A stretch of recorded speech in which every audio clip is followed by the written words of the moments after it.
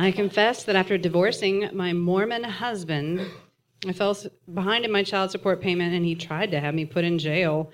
I confess that I went to Las Vegas with a friend to gamble and drink shortly thereafter, shooting dice in a drunken fog. I won $40,000.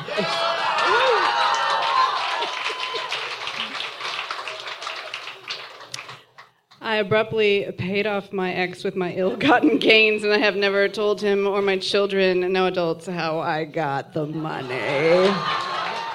Oh! Welcome to the Bedpost Confessions podcast. Bedpost Confessions is an Austin-based live storytelling series featuring smart, sexy stories. The highlight of each show is the participation of the audience members who have the chance to share their own secrets, wishes, and regrets in the form of anonymous confessions, which are then read aloud during the show. The performance you're about to hear was recorded on June 18th, 2015, at our first Unspoken show. The theme was loss and gain, with stories about parenting, growing up, confusing childhood experiences, and death and new life. Andy Campbell told his story about negotiating a known sperm donor agreement and coming out about not being, quote, the dad to his mom. Here is Andy with Not Grandma. 1. So, what happens if, God forbid, both of you die? What then? The three of us were sitting in Prospect Park, putting the finishing touches on what would be a binding legal agreement between us. Rebecca and Emily looked at me a little blankly, and then at each other, and then back at me. Their faces were grim. I admit it was such a horrible thing to think, much less say out loud. But this had been bothering me since the last meeting that we had, and I just had to get the question out in the open. And then Emily spoke and said, well, guardianship could go to you if you want it. No. Because I had asked the question, I already knew the answer, you see. That no was the irreversible cut. It was the signal to myself and to them that even in the face of disaster, I wanted nothing to do with what we nominally call fatherhood. Help them get pregnant by donating my sperm? Sure, fine. I can be Uncle Andy. I'm okay with that. I'm good at giving presents. And yes, I can harbor the delusion that at some point in the future, I will take this child out west on a road trip and go camping in the Grand Canyon. We will do that. But to have this tie to fatherhood, it just wasn't for me. See, just like sex and gender, there's paternity and there's fatherhood, right? Sex is that kind of chromosomal, biological, hormonal soup of stuff that either declares that you are quote-unquote biologically male or female, and big fucking air quotes there, and gender is that soup of social and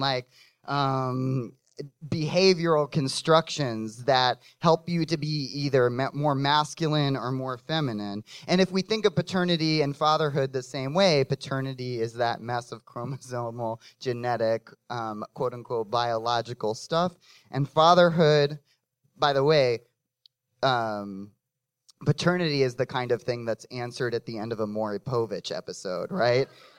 Fatherhood, on the other hand, is that social role that you step into with more or less grace, with more or less awareness, more or less kindness, and more or less sense. You see, when I said no to the possibility of ever taking this phantom orphaned future child, I was making a distinction. I was clearly not dad. 2.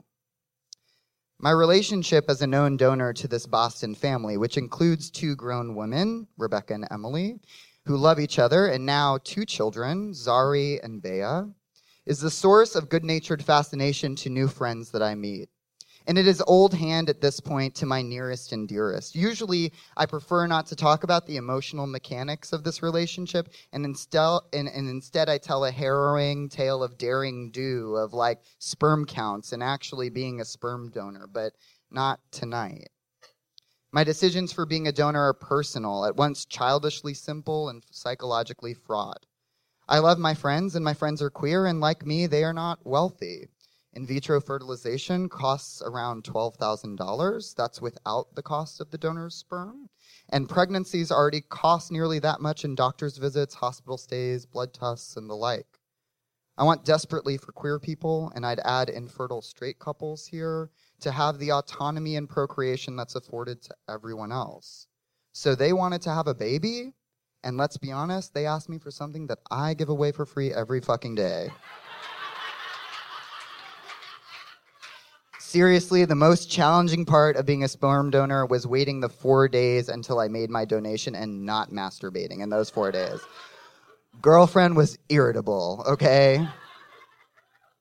As we began to hammer out the legal details of our known donor contract, Rebecca or Emily would call me and say, well, what do you think about this? Or, do you want any input here? It's really your decision, and I'm fine with whatever you choose. And no, I don't have an opinion on that became my go-to answers. Rebecca and Emily, you see, they're kind people. They understood too well that there was a person on the other side of this contract and transaction. For my part, I was just incensed for them that they even had to consider someone else in this process. 3, I waited to tell my parents about being a known donor until the kid was born and the paternity adoption papers were signed and sealed and delivered. To this day, I'm still unsure if that was the right move to make. My dad, ever the pragmatist, took it in stride. Oh, he said, great, cool. That's it. He is a wonderful person. He is a man of very few words. My mother, who is like a more middle class, more shy Ina Garten, was more difficult to read. And by the way, that is not a backhanded compliment. That is like a full-scale compliment. I fucking love Ina Garten. Yeah, it's okay. We can clap at that. Okay. Her joy was palpable when I began telling her that I had already decided to be a known donor. And then when I told her that the kid was already born, her expression changed. She was still happy, but also somehow robbed. She was just told the good news, and all of the fun, the excitement of prepping and leading up to the birth, well, poof, that was gone in an instant, almost like it had never existed in the first place. That moment was also an open acknowledgement between us that I had withheld something very important from her, something which I had never expected to do. There were rarely secrets between us growing up and even now. I mean, she was the first family member I formally came out to. I told her that the kid was named Zari. I told my mom her birth weight and that both the mothers were doing well. I told her that I was happy and excited for them. And finally, I told her that I was not going to be the child's father. Another irreversible cut. But this one is still sinking in. No, I am not the father, I remember her telling her weeks later in the car.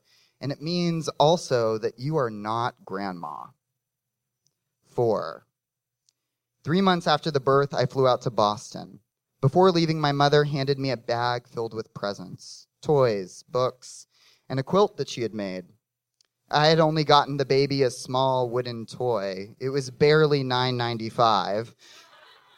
For being not grandma, she was certainly acting like one. I took only from her bag what I deemed aesthetically worthy and gave...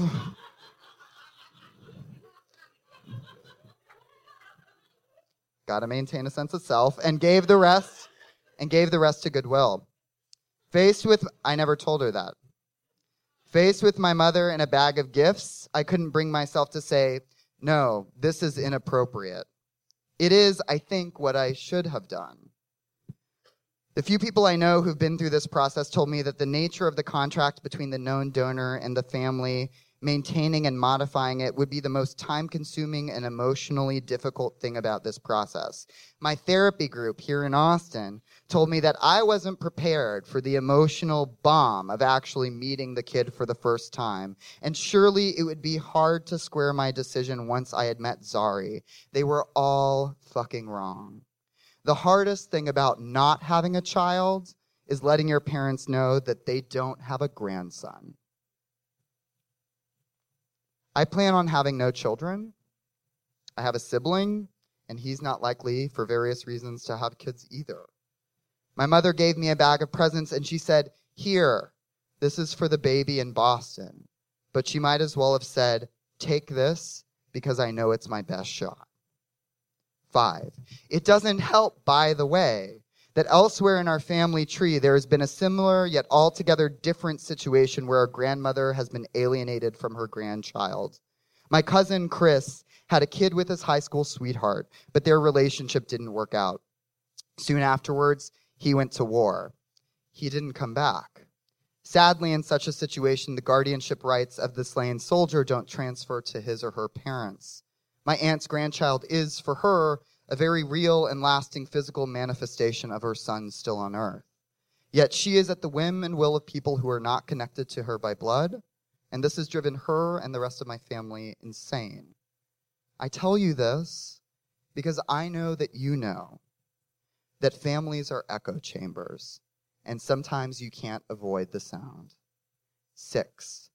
I try not to like photographs on Facebook of the kids in Boston. What happens inevitably is that I'll like something that's legitimately cute, as I would with any fucking baby picture on Facebook. I don't want kids, but I'm not dead inside, right?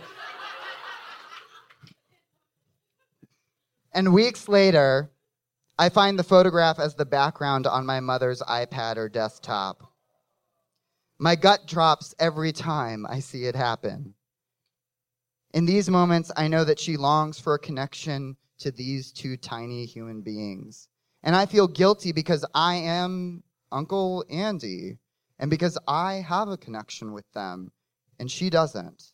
And most likely, in fact, I am perfectly sure of it, she wants it more than I do. I wish it wasn't like this. I wish she would just get it and make her own irreversible cut. But instead, she'll reserve her ask, "So how are the kids in Boston doing?" for those sparkly moments between us, when my love and affection for her trump my desire to give that family space, privacy, and autonomy. Once, tearing up in the car, she asked me, "What's so wrong with having another pair of grandparents? I mean, what do these people have against us?" She had a point. My mom is quite simply amazing. And my father is kindly a little stubborn science teacher, so he wins too. I won that fucking lotto. But it's not you, I had to say, scrambling for the language to communicate that which is really incommunicable.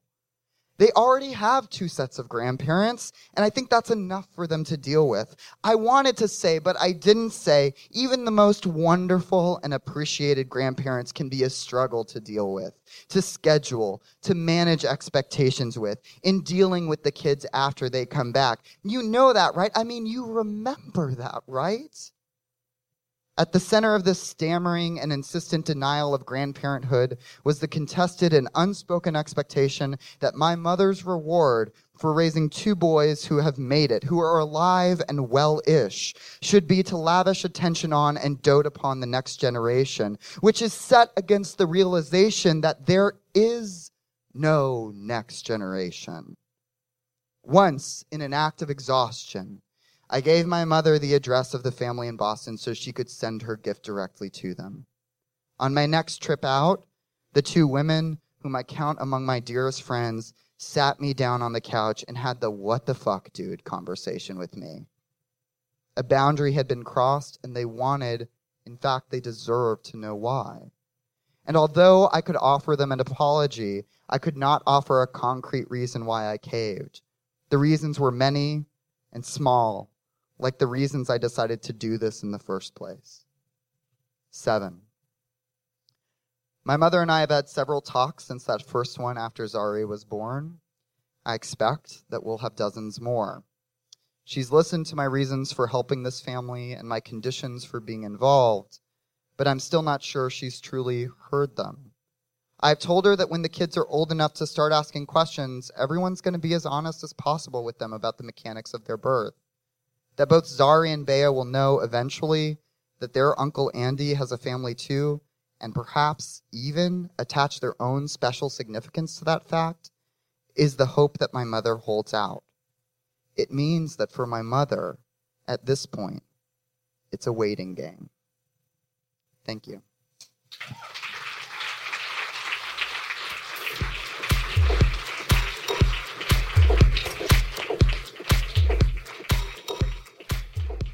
Andy Campbell is a critic in residence at the CORE program in Houston. He's a fan fave at Bedpost Confessions and usually includes a wild PowerPoint presentation to accompany his story. This time, he went bareback. It is, after all, the Unspoken Show.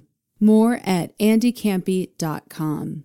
Bedpost Confessions is produced by myself, Mia Martina of MiaOnTop.com, Sadie Smythe of SadieSmythe.com, and Julie Gillis of JulieGillis.com. Podcast audio production by Ian Danskin of Innuendo Studios. You can find links to all of our websites and more information about Bedpost Confessions at bedpostconfessions.com. Find us also on Facebook, Twitter, and now your confessions on Instagram. Until next time, we'll leave you with a few other confessions from the audience.